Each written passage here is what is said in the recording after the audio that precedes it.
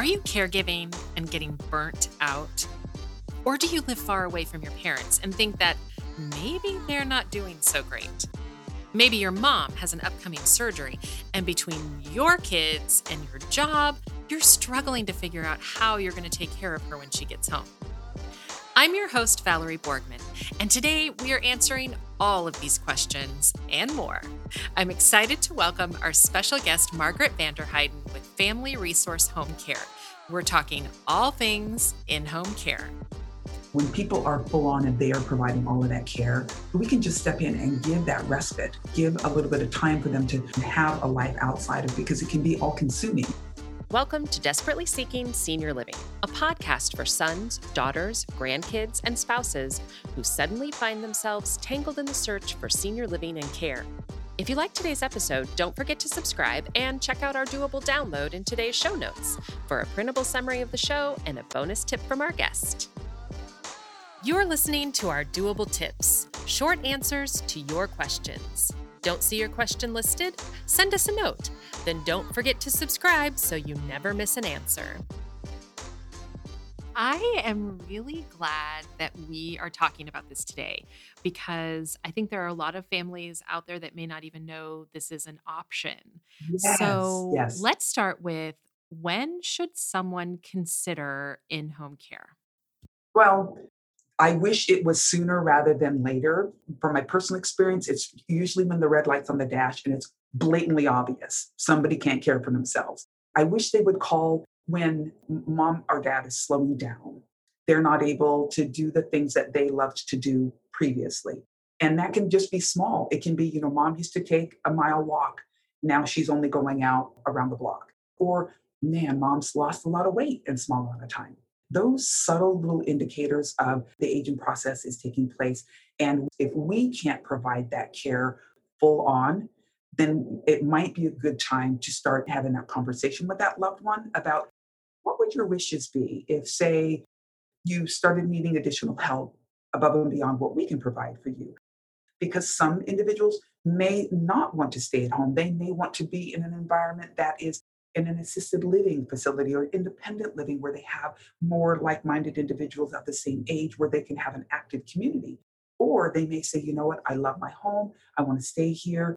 And then you have to think about how can we keep mom or dad at home in a safe manner. So if that conversation can start to happen sooner, they may be able to, before it's red light on the dash and they really need that care, start to have a caregiver come in and start to have just companionship care. So that idea of somebody who is not a part of the family that's able to come in and start to provide that needed help. What I love about starting with companion care is then you're able to build a relationship. So, like, I cannot imagine what it feels like to have someone knocking on the door, I'm here to give you a shower, and you like just met them, as opposed to starting early enough with maybe going with your mom on that walk. Yes. And having someone that you're building that trust with. So when it does get to the point where they need more of that intimate care of a shower, that there's a relationship there and they know that person. So I really, really like that. Yeah. And, most of the families, and I'm sure it's the same with you, most of the families that I work with have children in the home, they have jobs, and adding this caregiving piece it's really a big deal.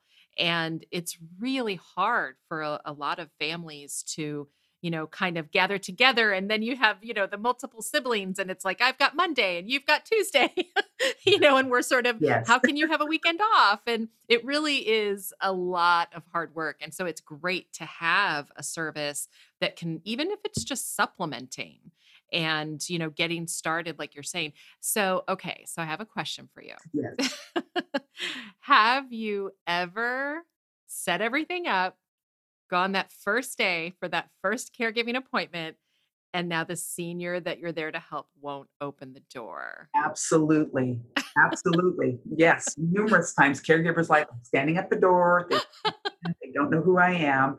We were talking about trust, Yeah. and this is part of it. They're letting someone into their home. So how do you get over that obstacle? A lot of times it'll kind of be all hands on deck. The Client care supervisor, somebody who has done that intake, met with that individual, may need to get on the phone and just in terms of reminder, remember me, I'm so and so. We sat down and we talked and kind of bringing that back to mind for them. This is the person that we were sharing with you about who's going to come and provide those services for you. So kind of talking them through that so that it's like, oh, okay, this is a trusted individual. And I do remember that conversation and it's okay to be able to let them in. Yeah, I think that's so hard. And I know that there are a lot of families that express that concern.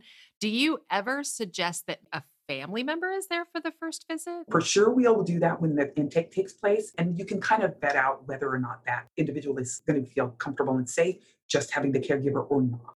So that next step would be, I think mom or dad is not real comfortable right now with just having somebody come in. Would you mind just, meeting us and let's just do it? And it may just be for a small amount of time. Let's just come in for a couple of hours. We'll do the introductions and we'll kind of walk around and get comfortable in the space with you there. And then we can start to increase the hours that we're there caring for, the loved one.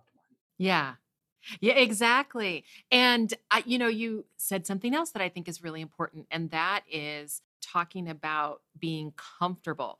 I've heard this from seniors themselves, and I've heard this from family members where they feel like their house is the dirtiest or their issue is the hardest to deal with. And they're kind of embarrassed about having someone come into the home. Do you hear that too? Yeah, we do. And we just say, come as you are. Right? And really helping them to kind of weed it out that it's really about the loved one and that care for them and them alone. If we've got no safety issues we're addressing, just letting them know that it's about the relationship. The dirt will always be there, like my mom would say.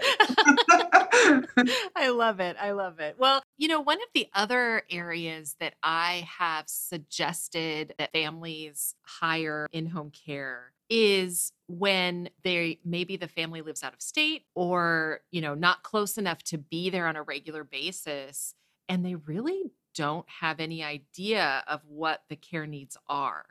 And so I'll suggest, well, why don't you hire someone to come into the home and then they can be your eyes and your ears and give you that objective feedback. Oh, yes, yes. We've had son or daughter on the East Coast calling and saying, I'm getting this feeling mom and dad are not doing well to be able to provide services. What will typically happen, they will come in to town for a period of time, and then it's a remote relationship we're having with them and keeping them appraised of, all the situation that's going on. And if we see that there's any decline, so that we can then suggest to them alternatives. Home health may need to be brought in prior to any incident happening because they have A, it's something that's paid for by Medicare, and B, if they're having some issues in terms of their strength or, there's different areas where they can get that additional help so that they can stay strong and they can stay at home. Yeah, that difference between in-home care and in-home health care. Yes, they're different. We've had clients who have unfortunately having a fall in the home, broken hip, those sort of things. So they have surgery at the hospital. Then after that, they're discharged to a skilled nursing facility. We've got some rehab that's intense. You've got nurses that are right there. And then that comes to a close. Then they're needing to be discharged home. Well, that may be sooner than we had hoped it would take place. So yes, they're going to be sent home with home health to deal with the medical side of it, but who's going to prepare a meal for them in those first, 48, 72 hours? Make sure that they get their medications, they're drinking plenty of fluids, that they are safe and not trying to get up or move, or if they're uncomfortable, that those comforts are being met. And what I love about what you said is that you can be that resource because you're boots on the ground, that you can say, okay, I think we need to, bring in some in-home healthcare, or maybe it's time for full 24/7 memory care, or, a situation where the home just isn't the right fit anymore. And I love that you have that ability to have those conversations and really partner with the families, all the way through. Right. Well, and there's two parts to that partnership. And that's the role that I play, is kind of being the connector out in the community as well as within our branches.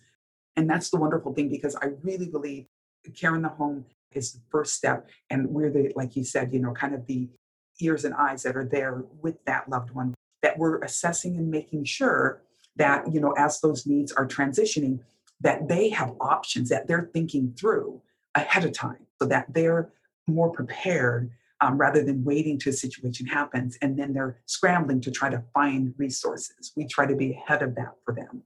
Yeah, I do think it is so hard. And I mean, I've always said this. This is a subject that nobody wants to think about. Like nobody wakes up in the morning and, goes, "Yes, I want to think about senior living and care." Like, so I think it is tough. But some of the things that we've touched on that I think are really important are just, first of all, knowing that this is a service that exists. Yes. But Yes. I do think that it's so important to recognize that everyone needs help at some point, and that it's okay. I remember I had a family that I worked with that their dad was pretty much bedbound, and they were really struggling as a family to provide that care. He ended up with bed sores, which caused them to be even more embarrassed. I, got involved. I was like, "Oh, you guys, we need to get home health in here. They're great. It's covered by Medicare. They can get your dad all taken care of." And they didn't even know that that was an option. So I think it really is a combination of sometimes both. And then, of course, you add in the out of state, or you add in the families that just don't have time to do the caregiving. Yeah, absolutely. That respite aspect of it. When people are full on and they are providing all of that care, we can just step in and give that respite, give a little bit of time for them to have a life outside of, because it can be all consuming. And as a loved one is progressing, they're becoming less and less able to care for themselves. A lot of times they're so close to the forest, they can't see the trees. They're right in the thick of it, and they don't recognize that they need some self-care. We can come in for a short amount of time, or we can be 24-hour care for them as well. Especially when somebody may be dealing with some cognitive issues, they may get up in the middle of the night and want to leave the home. They may not recognize where they're at. So being able to have that safety in place where you've got a caregiver who's there, awake, somebody who's right by the bedside. Yeah, I love that. If you just need a break, and I think we see this a lot with spouses, where one spouse is caring for the other. They just think of it as it's their duty and it's their job. And, they can't imagine someone taking that from them. And then we see the caregivers getting sicker than the ones that they're caring for. And so I love the idea of respite, because then it's not, no, we're not going to take over your job. We're going to give you a break. Yes. So let's go through the list, because we've kind of touched on some things. So I can have someone come in and vacuum. Yes. Yeah. And make a meal for me. Yep. And sit down and watch Wheel of Fortune with me. If that's what I would like. Okay, so me, that's more like Survivor. But okay. And a lot of times people will think, well, that's all the caregivers are doing. Well, they may sit for a period of time and do that, engage with them, but there's other things that they want to get taken care of. And we need to make sure that dishes are washed and put away, that they have had their meal, that the medication reminder has been taken care of, or let's get them out in the garden and let them walk around. Yeah. What about gardening? Absolutely. A couple of clients who that's solely what they like to do. So our caregivers would be a part of that with them. Oh, I love that. Or if they need assistance driving, you've got a caregiver that's right there with them to help them to safely get to the doctor's appointment and get back home. I love it. I feel like we have talked about so many amazing things. So, Margaret, what would you say would be your number one doable tip for families? My number one doable tip for families would be to really sit down and have a conversation, to put a structure and a plan in place. That doesn't mean it's going to be exactly how you dictated it, but at least everybody is on the same page and understanding the progression so that the loved one's wishes can be honored. Today's episode is brought to you by award-winning Family Resource Home Care. Family owned and operated for over 50 years. Family owned means family values. And at Family Resource Home Care, they value you. Check out this episode's doable download in show notes for details, including industry terms and definitions we discussed, as well as a bonus tip from our guest. Have questions or your own tips to share? Leave us a message. We'd love to hear from you. And until next time, make it doable.